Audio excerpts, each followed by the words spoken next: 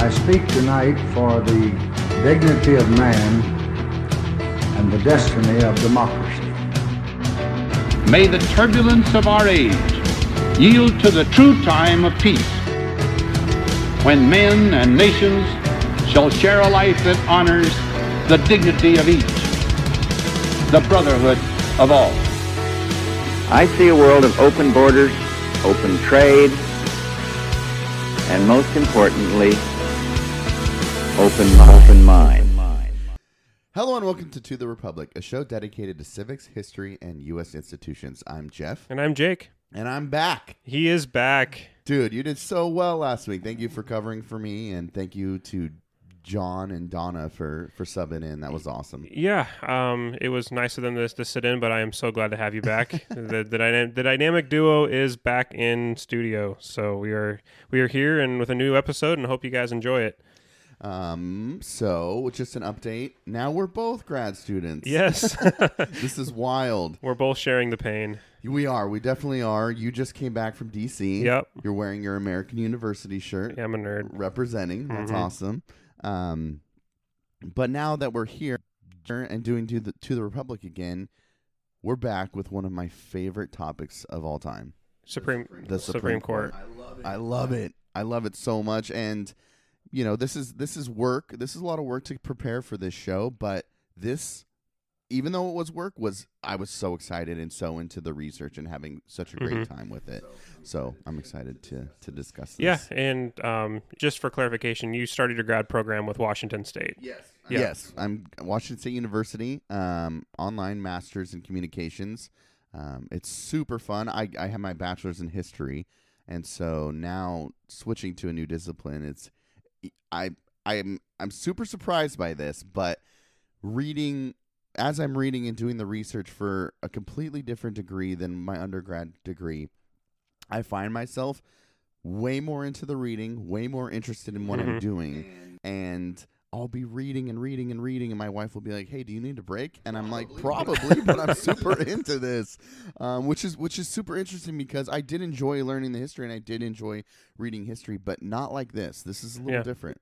Which is good because I got 2 more years. For sure, yeah, no, it's good, and you know, I think a master's degree should be something that you are really, really interested in. Yes, and I think that's why I switched. I enjoy history and I love history, but now that we do the podcast, and now that we do this show, communications is something that I've really fallen in love with and found that I enjoy. And I think the discipline of history gives both of us, because I'm in international relations, you're in communications. It's so important to have that historical background that we can draw upon.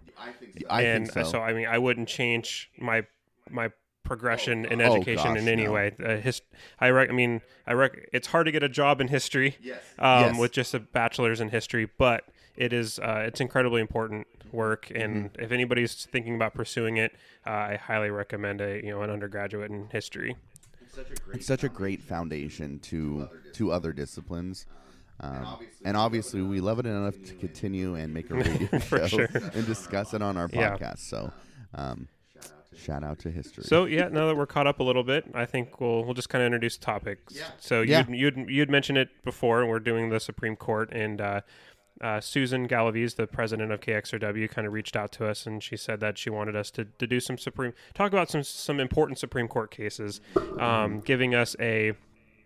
And then we also had some help with some research. The KXRW's intern did some background and research for us, and has really helped us out with this. So it's nice to have the full weight of the radio station behind us as we kind of journey into this really kind of entangled weeds that is legal precedent, and we'll get into all of this as we go forward. But so we kind of have both picked 3 or 4 cases that are important that we feel are individually important to us, and we wanted to talk about. So we're going to kind of jump around. It won't be as much of a narrative as our past episodes have been, just because there is some loose threads, and we'll talk about that as we go along, that tie these cases together. But it might come across as a little choppy, but I think by the end, we'll kind of have identified a broader theme. We'll put a bow on it. We'll put a nice bow on it. So you and I were talking a little bit last night back and forth about this topic, and we kind of found 3 main themes with the cases that we chose. And I think that we'll start with those themes, and that'll be the organization of this episode. So first we'll start with we each chose, like you said, different cases that we found interesting or thought were important. I think we should start with, and it's not necessarily in a timeline, but it kind of is, but we'll start with the foundational cases, which are ones that you picked, which totally fit your personality and what you're interested in, and that doesn't surprise me. They'll be incredibly dry to most people, but they're important. They are important. The second one will be law, which is the ones that you took on. Well, I don't know why. It's so interesting that we chose the ones that we did. I mean, for me, it makes sense. Okay, well, yeah, Jake would choose the foundational ones. But then me, I'm like, oh, this sounds so interesting. Oh, this sounds so interesting. So I don't know why I chose the one centered around law, but I chose two that when I think about them, I think that they're so important to how things operate today. That's why I chose them. But then the third theme is civil rights. So they're all very important. But it's just and you and I both picked cases from the civil rights. So it's going to kind of go with the flow. It'll be like I'll start, and then Jeff, and then we'll end with both kind of coming together and talking about some of the same stuff. Just kind of we're talking about themes. I just keep this in mind as we're, especially for Marbury versus Madison and McCulloch v. Maryland, which is the two that I'll start with, the two cases that I'll start with. And they're both early Republic cases that really set the tone for this country in terms of framing the federal government, because the Constitution, this is one of the things I wanted to bring up, is the Constitution is a short document, and really you can see the political realities as today as being more of a process of judicial precedent and review and being stacked on top of each other and filling in those gaps and interpreting things that the Constitution just was silent on or was had ambiguity over. So keeping that in mind as we go through these cases, it's really important to understand that without legal review, without the courts, a lot of this stuff wouldn't have been interpreted today. So really, it's important that we understand that norms play a huge part in our society. And a lot of those norms are set up with, through this court process. Right. So with that, we'll start with my first case, which was Marbury versus Madison. Okay. So in 18, so I'll just give a background. Having lost the election of 1800 to Thomas Jefferson, outgoing President John Adams appointed several dozen Federalist judges to the newly created Circuit Court and Justice of the Peace positions. So in 1789, but within the first year of the Constitution being passed, Congress passed a law called the Judiciary Act of 1789, which set up the federal court system. We talked about this when we were talking about the branches of the U.S. government episode, where Article 3 just sets up the Supreme Court, just states that there is a Supreme Court, but all of the other federal judges that we see today, the circuit courts, that was set up by the Congress, because the Constitution does not set up the federal court system, it just sets up the Supreme Court. So Congress has the right to appoint, the president appoints the positions, and then the Congress goes, the Congress then confirms them. So John Adams, who was a Federalist, who was leaving office in 1800, having lost election to Thomas Jefferson, went to stack the courts with ideologically aligned members. And he did that 2 days before Thomas Jefferson took office, which is interesting, right? There's kind of a recent debate with Justice Merrick Garland. So we get Thomas Jefferson takes office in 1800 or 1801 and tries to stop the appointment and the commission of some of these justices, the ones that hadn't received their formal commissions yet. He said were void because they hadn't received it. And one of the people who who Thomas Jefferson instructed then Secretary of State James Madison to withhold that commission was a person named William Marbury.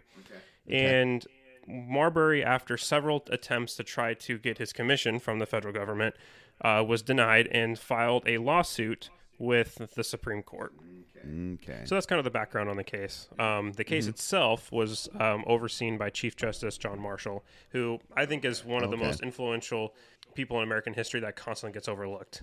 We always think of famous presidents or Alexander Hamilton and other founders, but John Marshall is this guy that set tried some of the earliest cases in the Supreme, who oversaw some of the earliest cases of the Supreme Court, and a lot of his decisions have political ramifications and legal ramifications even today. So, anyway, Chief Justice John Marshall found that Marbury had the right to his commission because all appropriate procedures were followed. Marshall then states, quote, "It is a general and indisputable rule that where there is a legal right, there is also a legal remedy by suit or action at law whenever the right is invaded." Basically what he's saying there is basically what it is, he used a well-established early Anglo-American common law based on a Roman maxim, which is where there is legal right, there is also a legal remedy. Jake, that's insane. Just to emphasize Marshall's role in this is there's no precedence before him. Yeah. So he's using all of these other theories and ideas to make his decision on a Supreme Court ruling. Exactly.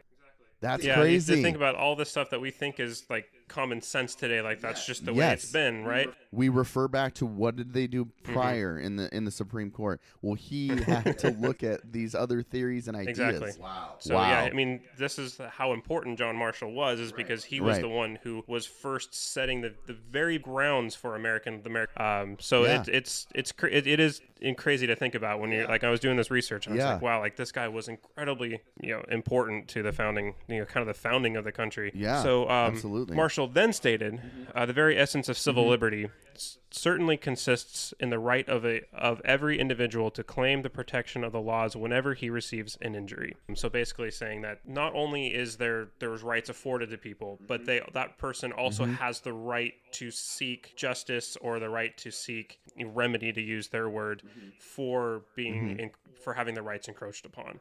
Which is interesting because the Bill of Rights sets up these are your basic rights, but what happens when those rights are violated?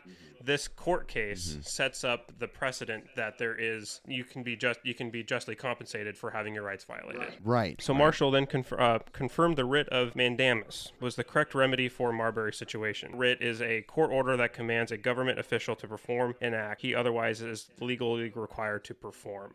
And so since Madison was legally required to give that commission to Marbury, Marshall used that writ to remedy the situation for Marbury. Okay. So there's a lot more other convoluted pieces to this. Right. This issue of original jurisdiction versus appellate jurisdiction, and that is what kind of cases can be brought directly to the Supreme Court without having to go through the federal court system, or what cases or what type of cases the Supreme Court has the appellate, what they call the appellate jurisdiction. That is, appellate jurisdiction is that you have it has to go through the federal court system before this, and through a judicial review system before the Supreme Court can see it. Versus original, where a case can go directly to the Supreme Court. Right. So we see that today. I think the Trump administration has brought cases directly to the Supreme Court. That's part of in Article 3, Section 2 sets up the parameters for what is original, and then the Judicial Act of 1789 set up the appellate jurisdiction parameters. So there's two documents for which John Marshall is drawing upon here, and he found that Marbury's case actually did fall under what is defined as original jurisdiction by the 1789 law, but then later found that that portion of the 1789 law was actually unconstitutional because it expanded the scope of original jurisdiction. So he upholds Marbury. It's interesting. He upholds Marbury's argument that he could take it directly to the Supreme Court, but then later finds that was actually that particular law that Marbury was using was actually unconstitutional. Wow. It sounds incredibly confusing, it is. But it's I don't know. I find that just fascinating. So basically, what this law did, in essence, was set up the judicial review process, and that means that a case starts in the states or starts with a low-level federal court, district court, then appeals can go to the circuit court, and then the circuit court goes to the Supreme Court, setting up the judicial review process. Wow. So that's and all of that. Yeah. That's what came out of this. This case. So that's Marbury versus Madison. The second case that I'll go over is McCulloch v. Maryland. Was another early American case that set the parameters of executive power and congressional power for this country. And that was the implied powers. That means sort of power that isn't explicitly given to the federal government through the Constitution, but is necessary for the branches of government to carry out their legal functions. Are basically implied powers says that the federal government has the ability to enact laws that are necessary for it to carry out its mandated function through the Constitution. Now, it's interesting how that plays with the 9th and 10th Amendment, which states that any law right not delegated to the federal government by the Constitution should be left up to the states. So how does John Marshall again play this? So he basically uses the implied powers doctrine to state that basically what I had just said, that if it's necessary and proper for the federal government to, this became known as the necessary and proper clause in the Constitution, he used that piece of the Constitution to then expand the role of the federal government, saying that if it needs to as we'll see with this case, the chartering of a national bank, not explicitly stated in the federal government, but because the federal government has the mandated powers to collect taxes and to organize a national military, John Marshall believed that the creation of a national federal bank was necessary for the federal government to carry out its duties. So anything else that's not explicitly stated does fall to the states, or is not necessary for the federal government to carry out its powers, then that falls under the 9th and 10th Amendments, where those powers would then be delegated to the states. So early on, this goes back to President Washington. President Washington was a Federalist, and his Secretary of the Treasury, Alexander Hamilton, wanted to establish a national bank because he figured with all the economic issues after the Revolutionary War, having a central bank would really help ease a lot of the economic problems that the nation was having. The Anti-Federalists were highly against this because they thought it would completely usurp state powers. We get back to this Anti-Federalist and Federalist debate a lot in this early time. So Thomas Jefferson, who was the Secretary of State under Washington, wrote a lot of dissenting opinions about this. Ultimately, in 1791, the first Bank of the United States was chartered. However, after the War of 1812, the nation fell under really economic hard times, and the second Bank of the United States was chartered in 1813. But the United States federal government only had 20% equity in the bank, so a lot of the bank was still controlled by the states who rejected the existence of this bank to begin with. So and passed a lot of laws undercutting it. Specifically for the state of Maryland, in 1818, passed a $15,000 annual levy against any bank operating in Maryland that wasn't chartered by the state of Maryland. The only bank fitting that description was the second Bank of the United States. So this brings up the original question was, can states tax the federal government? That's what prompted this case. And James William McCulloch, the head of the Baltimore branch of the federal bank, refused to pay the tax, and then took that suit to the Supreme Court. The case was a seminal moment in federalism because it firmly placed. Basically, the case came down that no, the states cannot tax the federal government, and secondly, under the necessary and proper clause through implied powers, the federal government has the right to charter a national bank, and then that consequently placed the federal government firmly above the states in certain areas, and so that set up the supremacy of the federal government in this really early stage of our nation's founding. Right. So that is the two most pivotal and important foundational cases that I came across. Yeah, that are setting up these structures that will be used till today, right?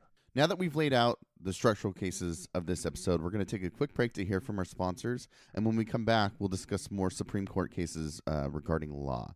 You're listening to The Republic. I'm Jeff. And I'm Jake. We'll be right back. Community radio like this is brought to you by the generous support by our founding sponsors at ADCO Commercial Printing and Graphics, Clark County's local print shop since 1993. ADCO features stationery, posters, flyers, tickets, business cards, stickers, catalogs, and much more. Print on anything and mail anywhere. Learn more at adco1.com. That's ADCO, the number 1.com. KXRW would like to thank our friends at New Vansterdam for supporting our radio community. New Vansterdam is the premier cannabis market in the Vancouver area. They carry a variety of cannabis products ranging from pre-rolls, vape cartridges and edibles, to CBD topicals, oils, and tinctures. New Amsterdam is located in the Heights Shopping Center on the corner of Mill Plain and Andreessen Road. Open 8 a.m. to 11 p.m., 365 days a year. More information available at newvamsterdam.com. That's newvamsterdam.com. Carpet City of Vancouver is a local flooring business and family-owned for 44 years. Flooring options include carpet, hardwood, laminate, tile, stone, and countertops. Carpet City of Vancouver is more than just a flooring specialty store. They are expert trained in flooring and design for kitchens, living rooms, bedrooms, and bathrooms. Carpet City of Vancouver can help you find the floor for the way you want to live. More information available at www.carpetcityofvancouver.com. Welcome back to the Republic. I'm Jake. And I'm Jeff. In our last segment, we looked at the Supreme Court cases that were pivotal in creating precedent for structural level issues in the federal government through implied powers and federal supremacy. And now in this segment, we're going to look at Supreme Court cases that set up important legal precedent in terms of laws for individuals.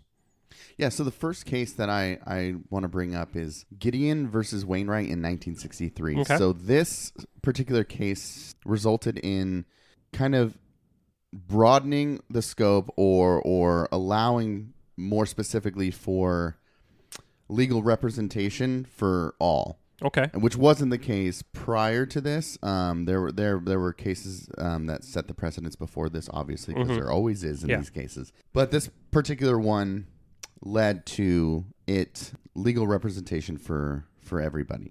But we'll get there. Okay. I'll start with some backstory that gets us there. Perfect. So the case on June 3rd, 1961, between midnight and 8 a.m., there was a burglary at a pool hall in Panama City, Florida. This unknown person comes in, breaks the door, smashes the cigarette machine, the record player, stole money from the cash register, and later that day, a witness reports seeing Clarence Earl Gideon.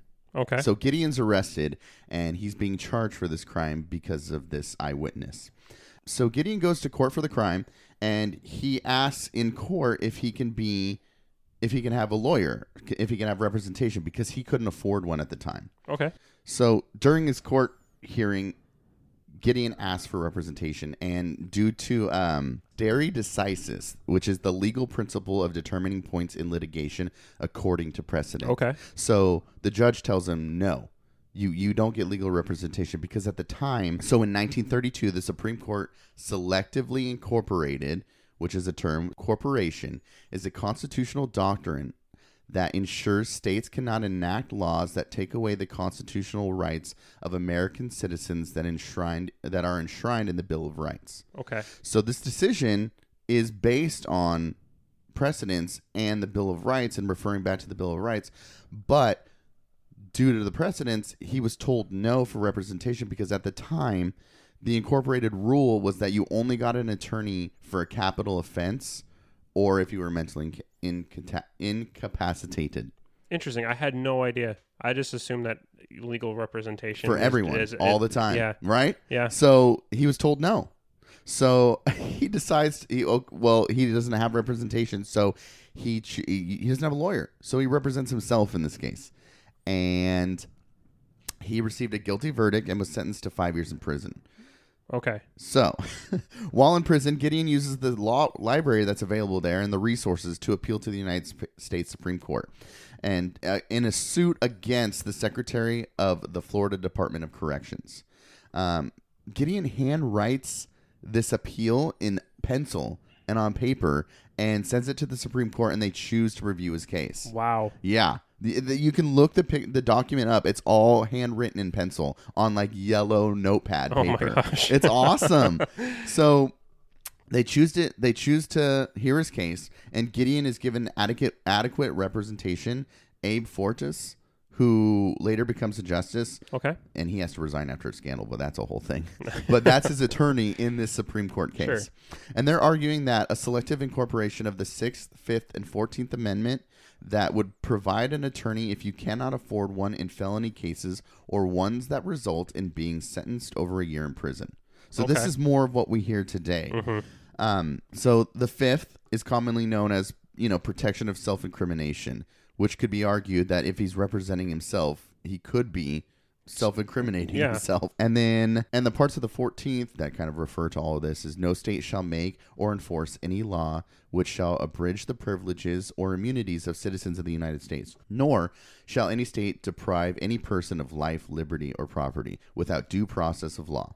So, and then the Sixth Amendment is the right to a lawyer. Mm-hmm. They're arguing that he didn't have that, and he didn't get that in this process. So, ultimately, the decision leads to what they won their argument, and the courts recognize that with the 5th, 6th, and 14th that their argument is right. They need to provide representation at all of these levels, not just if you're a felon. A felon, right? Yeah. Mm-hmm. So they were giving him representation in they decide that they want to provide legal representation for all offenses, not just for capital offenses. Sure. I mean, that stands to reason. Right. It's interesting, like, this case was so strong on behalf of Gideon that he was able to draw from 3 amendments to the Constitution right.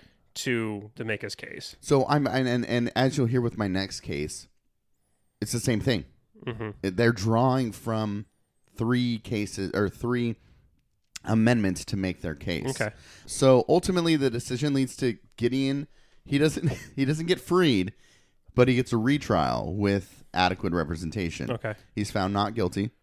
Okay. And I can't remember the specifics of it, but basically the eyewitness wasn't credible. Yeah. Okay. Yeah, so he got to go. But approximately 2,000 individuals were freed in Florida alone as a result of the Gideon decision. That's a lot. So they're arguing that this whole process was illegal and they didn't get adequate representation. So 2,000 individuals were freed after this, which is interesting because they were freed, but Gideon had to be retried. Yeah. I mean, I guess, yeah, that isn't... Mm-hmm. Okay. So yeah, that was the first case. But like you said, all 3 of these amendments kind of come together to make this decision that we live with every day, and we know that, okay, I get the right to an attorney, sure. But that wasn't always the case. The second one that I have is Miranda v. Arizona. Okay, I'm guessing that's where the Miranda rights come from. Good job. Oh, hey, look at me. Look at you. So the Miranda rights, everybody's heard that. Everybody knows that you read your Miranda rights when you were arrested, but that wasn't always the case.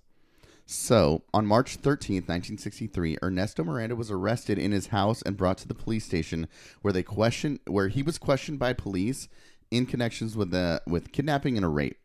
So, after 2 hours of interrogation, the police obtained a written confession from Miranda, and I think he vocally confessed also. Okay. So, the written confession was admitted into evidence at the trial despite the objection of his defense, that the fact that the police officers admitted that they had not advised Miranda of his right. Okay. So the jury found Miranda guilty, and then they appeal, and the Supreme Court of Arizona affirmed that and held that Miranda's constitutional rights were not violated because he did not specifically request counsel. Interesting. So okay. When they're interrogating him, they never read him his rights or told him what, you have the right to remain silent. You have a right to attorney. Mm-hmm.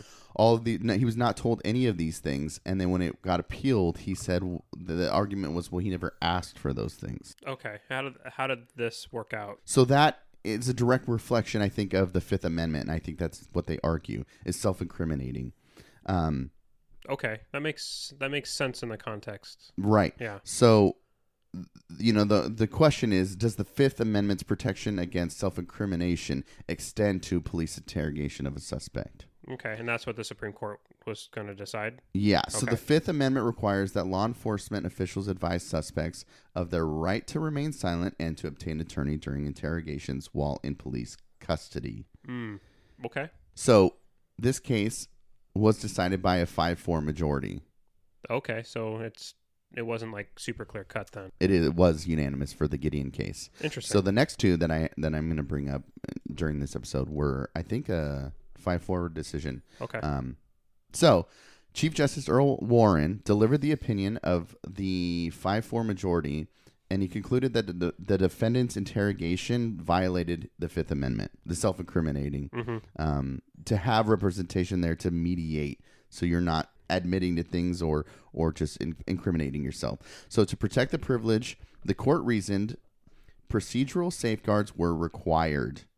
A defendant was required to be warned before questioning that he had the right to remain silent and anything that he said could be used against him in the court of law. A defendant was required to be told that he had the right to an attorney, and if he could not afford an attorney, one was to be appointed for him to any questioning if he so desired. Which is something, it's silly, but you hear this because of cops. It's always on cops, and it's so familiar. But prior to this, that there were no Miranda rights, and now this decision has required in these in an interaction with law enforcement that you must be told these things. And prior, that wasn't the case. Yeah. I mean, you can once you get into like the weeds of these particular cases, you realize how complex they are, but then also how important they are, and how much I think we take for granted that all of these rights that we're afforded today have been part of a process that has been occurring over the last 2.5 centuries, and they're layered on top of each other, and it's this whole process of judicial review and civil liberties and what kind of rights you're afforded to. Not only are they important within the time frame in which they're happening, but there are cases that transcend time as well. So there's obviously a time component to this in addition to in addition to these laws. They are incredibly important. Right. So for the Miranda case, the part of it that led to all of this was using that confession in court. So he was retried after that, and they weren't allowed to use that confession. But it's just interesting, this whole case relied on that confession, and you see it today. There are cases today where if individuals are arrested and interrogated and not read their rights, there are some times where they're let go, or they're completely just exonerated of those crimes because they weren't read their rights prior to that. And this sets that stage for all of that. Wow. Yeah, that's crazy that these court cases can have that much power. So now that we discuss legal cases, we're going to take a quick break to hear from our sponsors, and when we come back, we'll discuss more Supreme Court cases regarding civil rights.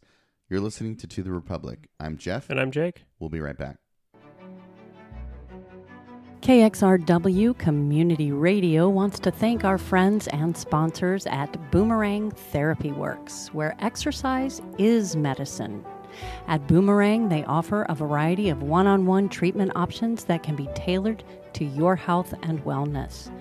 They offer physical therapy, massage therapy, personal trainers, exercise programs, group classes, and specialize in customized Parkinson's treatments. Located in downtown Vancouver. More info available at boomerangtherapyworks.com, where exercise is medicine. KXRW would like to thank our friends at New Vansterdam for supporting our radio community. New Vansterdam is the premier cannabis market in the Vancouver area. They carry a variety of cannabis products ranging from pre-rolls, vape cartridges and edibles, to CBD topicals, oils, and tinctures. New Vansterdam is located in the Heights Shopping Center on the corner of Mill Plain and Andreessen Road. Open 8 a.m. to 11 p.m., 365 days a year. More information available at newvansterdam.com. That's newvansterdam.com. Support for KXRW comes from the Ridgefield Raptors, Southwest Washington's own college summer wood bat baseball team, now offering group night packages. To find out more information on pricing and how to spend a night at the ballpark with your family, friends, coworkers, sports league, or special group, just call 360-887-0787 or visit the website at ridgefieldraptors.com. That's ridgefieldraptors.com. Welcome back to the Republic. I'm Jeff. And I'm Jake. In the last section, we discussed Supreme Court cases regarding law, and now we want to look at some civil rights cases. Jake, you have some early ones that I think we should start with. Well, in early, yes, specifically Plessy versus Ferguson, right, which really set the tone for segregation after the end of the Civil War. That was 1896. 1896 is when the case was decided, yeah. So it stems from a Louisiana state law in 1892, which was called the Separate Car Act, which required separate railway cars for blacks and whites. Yeah. So in 1892, Homer Plessy, who was 7/8 Caucasian, agreed to participate in a test to challenge the act. Okay. He was solicited by the Committee of Citizens, which was a group within New Orleans, who sought to repeal the act. They asked Plessy, who was technically black under Louisiana law, because Louisiana used the one drop threshold, like as long as you had any sort of African American in your heritage, you were considered black. Right. To sit in a white and then they asked Plessy to sit in a whites only train car in Louisiana. The railroad cooperated because it thought the act imposed unnecessary costs via the purchase of additional railway cars. When Plessy was told to vacate the whites only car, he refused and was arrested. Right. At trial, Plessy's lawyer argued that the Separate Car Act violated the 13th and 14th Amendments. The Louisiana state judge found that Louisiana could enforce this law insofar as it affected railroads within its boundaries, and Plessy was convicted. Jeez. So the question was that this case eventually, when Plessy's legal team went about the appeals process, was, does the Separate Car Act violate the 14th Amendment? Right. And we talked about the 14th Amendment in last segment. And I'll talk about it again. It's an important amendment. Yeah. The court. So in the Supreme Court, once Plessy versus Ferguson made it to the Supreme Court held that the state law was constitutional. In an opinion authored by Justice Henry Billings Brown, the majority upheld state-imposed racial segregation. Justice Brown conceded that the 14th Amendment intended to establish absolute equality for races before the law, but held that separate treatment did not imply the inferiority of African Americans. Whoa. The court noted that there was not a meaningful difference in quality between the white and black railway cars. So as long as everything was equal. They could be separated. Yeah. In short, segregation did not in itself constitute unlawful discrimination. That's what the Supreme Court found in a 7-1 decision. Whoa. Yeah. In dissent, John Marshall Harlan. I want to know about that. So the one guy that dissented, John Marshall Harlan, who is not John Marshall from earlier, he was long past at this time, argued that the Constitution was colorblind in that the United States had no class system. Accordingly, all citizens should have equal access to civil rights. Wow. So this particular law was really what it did is it gave legal precedence to all sorts of Jim Crow legislation and segregationist laws throughout the South and in other places around the country to separate whites and blacks. Right. Wow. And then ultimately in practice, especially at the state and local level where the federal government has very little jurisdiction. Has jurisdiction but has very little power to actually implement policies. What you see is not separate but equal. It's separate and far from equal. Right. That's even implying that it's okay to be separate and equal, and that's not what I'm saying at all. It's just that even in practice, this didn't even work. I can't help but think about obviously contemporary context, but that dissent and how just like when we hear that argument for that dissent, we're like, well, of course that's how we think today. But a 7-1 vote, that was the time. Yeah. And that dissent, when you hear that argument and that makes sense, and that's an argument you would hear made by anybody today. Wow, that's just fascinating to me. Yeah. Wow. So what was you had a case? Oh, it's 2015. We want to get there. Yeah. Might as well. It'll be a little out of sync. Yeah. My next one is reverses Plessy versus Ferguson. Okay. So Obergefell versus Hodges. Okay. Facts of the case. A group of same-sex couples sued. This is 2015. Okay. Sorry. Yeah. A group of same-sex couples sued their relevant state agencies in Ohio, Michigan, Kentucky, and Tennessee to challenge the constitutionality of those states' ban on same-sex marriage or the refusal to recognize legal same-sex marriages that occurred in jurisdictions that provided for such marriages. So out of those states. Okay. The plaintiffs in each case argued that the case's statutes violated the Equal Protections Clause and Due Process Clause of the 14th Amendment. And one group of plaintiffs also brought claims under the Civil Rights Act. Okay. In all these cases, the trial court found in favor of the plaintiffs. The U.S. Court of Appeals for the Sixth Circuit reversed and held that the states' ban on same-sex marriage and refusal to recognize marriages performed in other states did not violate the couple's 14th Amendment rights to equal protection and due process. So, does the 14th Amendment require a state to license marriage between two people of the same sex? Does the 14th Amendment require a state to recognize a marriage between two people of the same sex that was legally licensed and performed in another state? It was a 5-4 decision. Okay. The court held that the due process clause of the 14th Amendment guarantees the right to marry as one of the fundamental liberties it protects. And that analysis applies to same-sex couples in the same manner as it does to opposite-sex couples. Judicial precedent has held that the right to marry is a fundamental liberty because it is inherent to the concept of individual autonomy. It protects the most intimate association between two people. It safeguards children and families by according legal recognition to building a home and raising children, and has historically been recognized as the keystone of social order. Okay, and those were brought up in the side of the Supreme Court that ruled in favor of this. Yeah. Okay. This was the opinion. Yes. Like, it's interesting that they go and talk about different, like, socioeconomic components to this, and they bring in the construction of family, and, and it's really interesting. Like, right, those are fundamental, like, United States values, right? The building of the nuclear family, and this bring in those values into this particular case, which I find incredibly interesting. The two words that stick out to me there is individual autonomy. Yeah. So being able to have that is I think the linchpin in this ruling in favor of. But one part of the dissent that I want to point out is that Chief Justice John G. Roberts Jr. wrote a dissent in which he argued while same-sex marriage might be good and fair policy, the Constitution does not address it.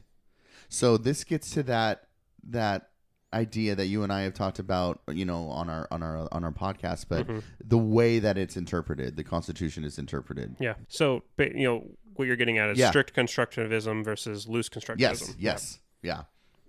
So this is that interpretation. So some judges are analyzing this document in both ways. So that was my case. Yeah. No, that's incredibly enlightening. I think it was Justice Kennedy who went with who was the deciding. Yeah, he delivered the opinion. So it would have the majority. So he did. Okay. Yeah. So it would have been Ruth. I'm guessing Ruth Bader Ginsburg. Yes. Breyer, Kagan, Sotomayor, and Kennedy. Yep. All right. Dang, you're good.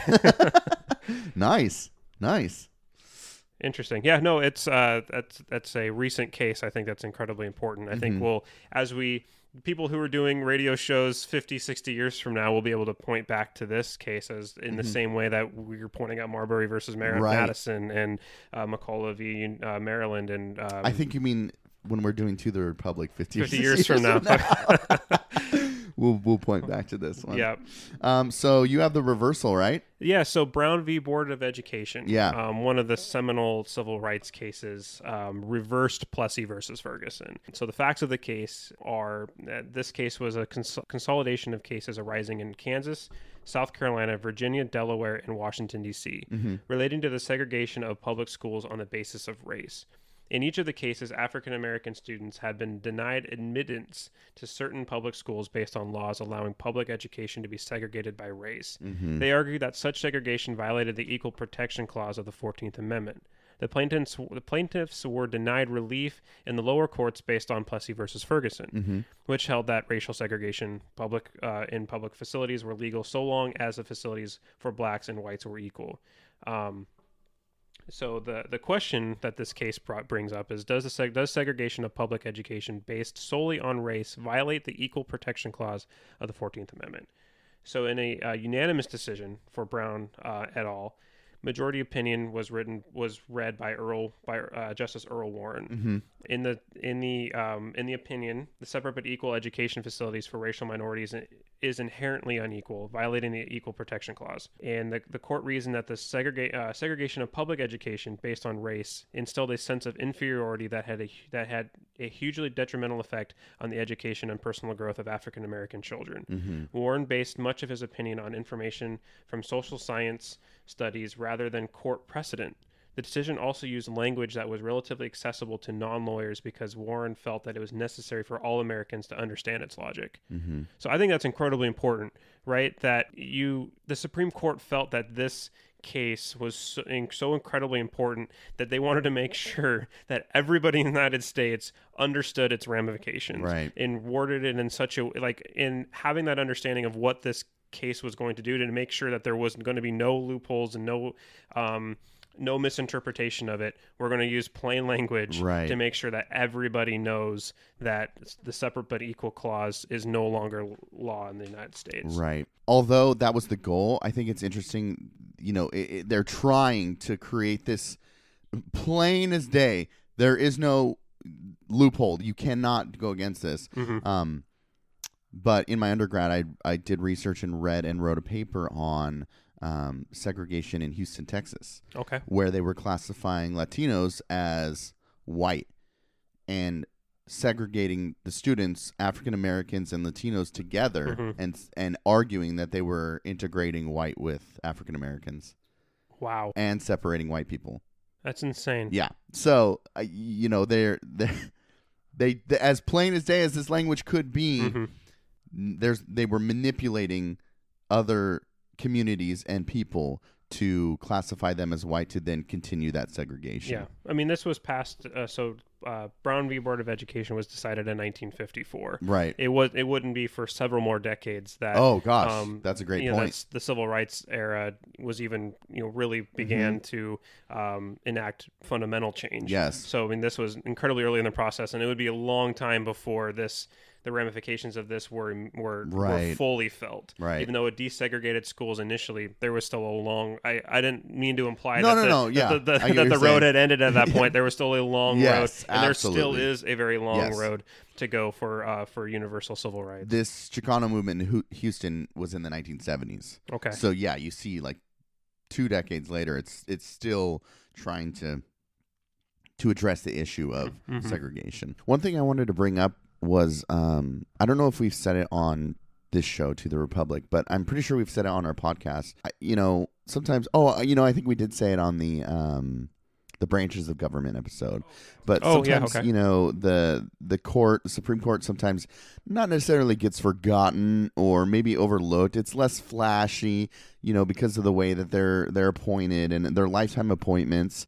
And not that any part of the government is necessarily flashy, but it's direct representation when you're voting for your representatives or your senators. These justices are appointed by the president. Yeah. So exactly. That's a good point. I don't know. It's just so important, I think, to they are important to how the Constitution is interpreted, and I think their role is so significant in government and politics and society, not just today, but for existence. What their decisions are and what they choose to decide can have effects for decades. Yeah, it's exactly. insane. Look how long Plessy versus Ferguson stayed around, right? So 60 years of separate but equal, and then the Supreme Court was essentially kind of became the because Congress was in such gridlock over racial issues. Supreme Court became that arm that was able to break that break that gridlock with the changing of precedent. So I mean, the Supreme Court has massive amounts of power, even though we may not think about it in our day-to-day lives.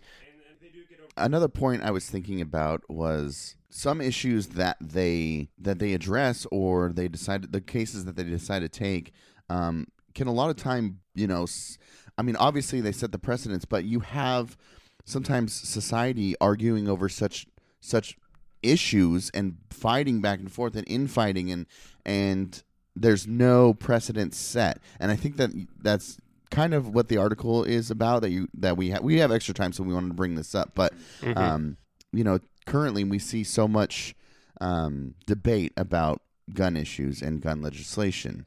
Yes, especially in how hot and it's the Second Amendment. It's part of the Constitution, and that's one issue that sometimes you see the court kind of silent on. Yeah, definitely. There's only been 2 major Supreme Court case rulings on the Second Amendment, and it was Heller v. Washington and McDonald versus the city of Chicago, the District of Columbia. Oh, okay. And both of those are interesting cases in their own right because they did set the in 5-4 split decisions. The Supreme Court upheld that citizens under the Second Amendment have the right to owning firearms or the right to self-defense, and because both the city of Chicago and the District of Columbia had bans on the ownership of handguns. So what those cases overturned is that the citizens, now they're not saying that the commercial purchasing of those handguns can't be restricted in certain ways, but they can't just outright ban their ownership. And that goes against the individual's right to self-defense. Other than that, the Supreme Court has been incredibly silent on this issue, and as they've been silent on a lot of different issues, the Supreme Court only has a certain amount of work that they can take up for a particular year. So things get put on the back burner, and they also there's also the 9th and 10th Amendment to think about, right? Anything not delegated to the federal government is up to the state. So in a lot of ways, the Supreme Court likes to defer to the states on these issues. Point. So that's another thing to keep in mind. But there is a current case that is going to be on the docket this year, and it's a case coming out of the Second Circuit Court, originated out of New York, and it will be in the Supreme Court's docket this year, and it's directly relating gun issues. Now the thing is that with District of Columbia v. Heller and McDonald v. City of Chicago, Justice Scalia, who wrote the opinion for both of these, explicitly wrote a very narrow scope. He was very careful to not write a broad scope that could be interpreted many different ways. So it was very much just about the issue of self-defense.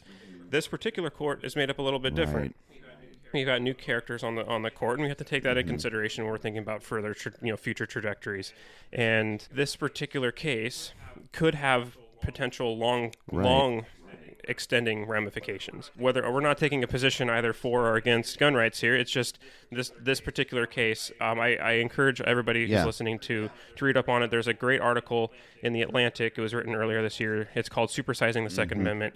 It's written by a law professor at the University of Maryland, and I highly recommend reading it because it takes a really nonpartisan look at this issue, saying this is what the legal precedence is, this is what the potential legal ramifications for this case are, depending on the ruling and how the opinion is written.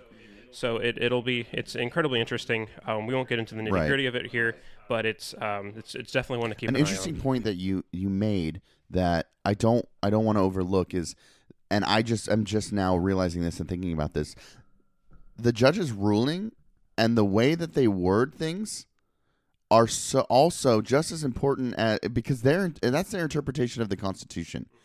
And X amount of years from now, if that's the precedent-setting case, they're going to look back at how that was interpreted.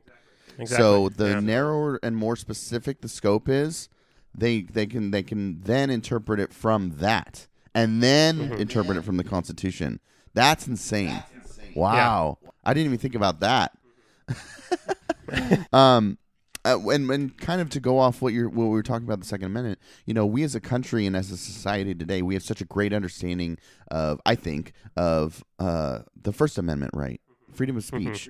And I think that's because that is one that has been run through the courts multiple times about different issues. And we're seeing new ways to, especially with social media today, new ways to have a voice and to have that speech. So they're kind of trying to keep up with the ways of interpreting that amendment.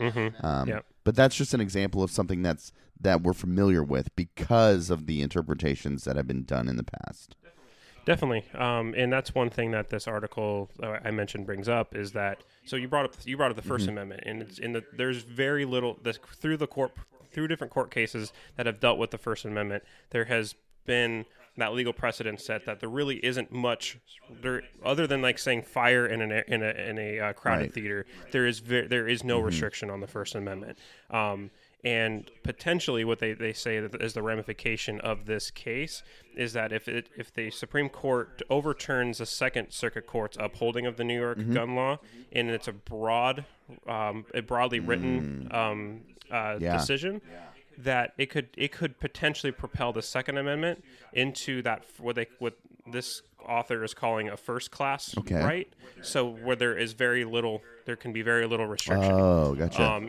So it puts the Second Amendment on par with freedom of religion and freedom of speech. Freedom of speech. I mean, that's just projecting. Right. I'm not saying that's what's going to happen, but that he's arguing that this case, because there's been so few other court cases, that any particular case, because there isn't a bunch of other precedents set, could have long-ranging ramifications until other court cases make it through the court, and then it starts to find its niche a little bit more, and then you start to get more nuance there. But we could have a massive change in how the federal government interprets the Second Amendment this very year. So it's important to keep. I think it's just to reiterate. It's important to keep your eye on, what cases are going through instead of looking at the past, also keep looking at the future. Right. So I think we'll just wrap it up there. We're about to the end of our hour, and just want to reiterate before, like what we said before, and we weren't trying to make a solid narrative, but we were hoping that by exploring different Supreme Court cases throughout space and time in the United States, that we kind of get a sense of how important the Supreme Court is in our day-to-day lives. And there's things that we think about that we hold for granted and take as an absolute that earlier in our country's history weren't that way. That's a great point. I'm such a nerd about these things. I love, I don't ever do it enough, but I love going back and looking at these cases. And there are a lot of cases, and there are some that have decisions that you may think are small, but that's precedent setting, and that will be used in the future. Well, I just want to thank everyone for listening, and and if you guys want to contact us about this episode, past episodes, or want to give suggestions for future episodes, you can email Jake and I at swympodcast@gmail.com, and that's the email for our podcast, but we use it for everything. So again, that's swympodcast@gmail.com, or you can call and leave us a voicemail that we'll listen to at 360-836-0496. Again, that's 360-836-0496. You've been listening to the Republic. I'm Jeff. And I'm Jake. Remember to vote and stay informed. Community radio like this is brought to you by the generous support by our founding sponsors at ADCO Commercial Printing and Graphics, Clark County's local print shop since 1993. ADCO features stationery, posters, flyers, tickets, business cards, stickers, catalogs, and much more. Print on anything and mail anywhere. Learn more at adco1.com. That's ADCO, the number 1.com. Carpet City of Vancouver is a local flooring business and family-owned for 44 years. Flooring options include carpet, hardwood, laminate, tile, stone, and countertops. Carpet City of Vancouver is more than just a flooring specialty store. They are expert-trained in flooring and design for kitchens, living rooms, bedrooms, and bathrooms. Carpet City of Vancouver can help you find the floor for the way you want to live. More information available at www.carpetcityofvancouver.com.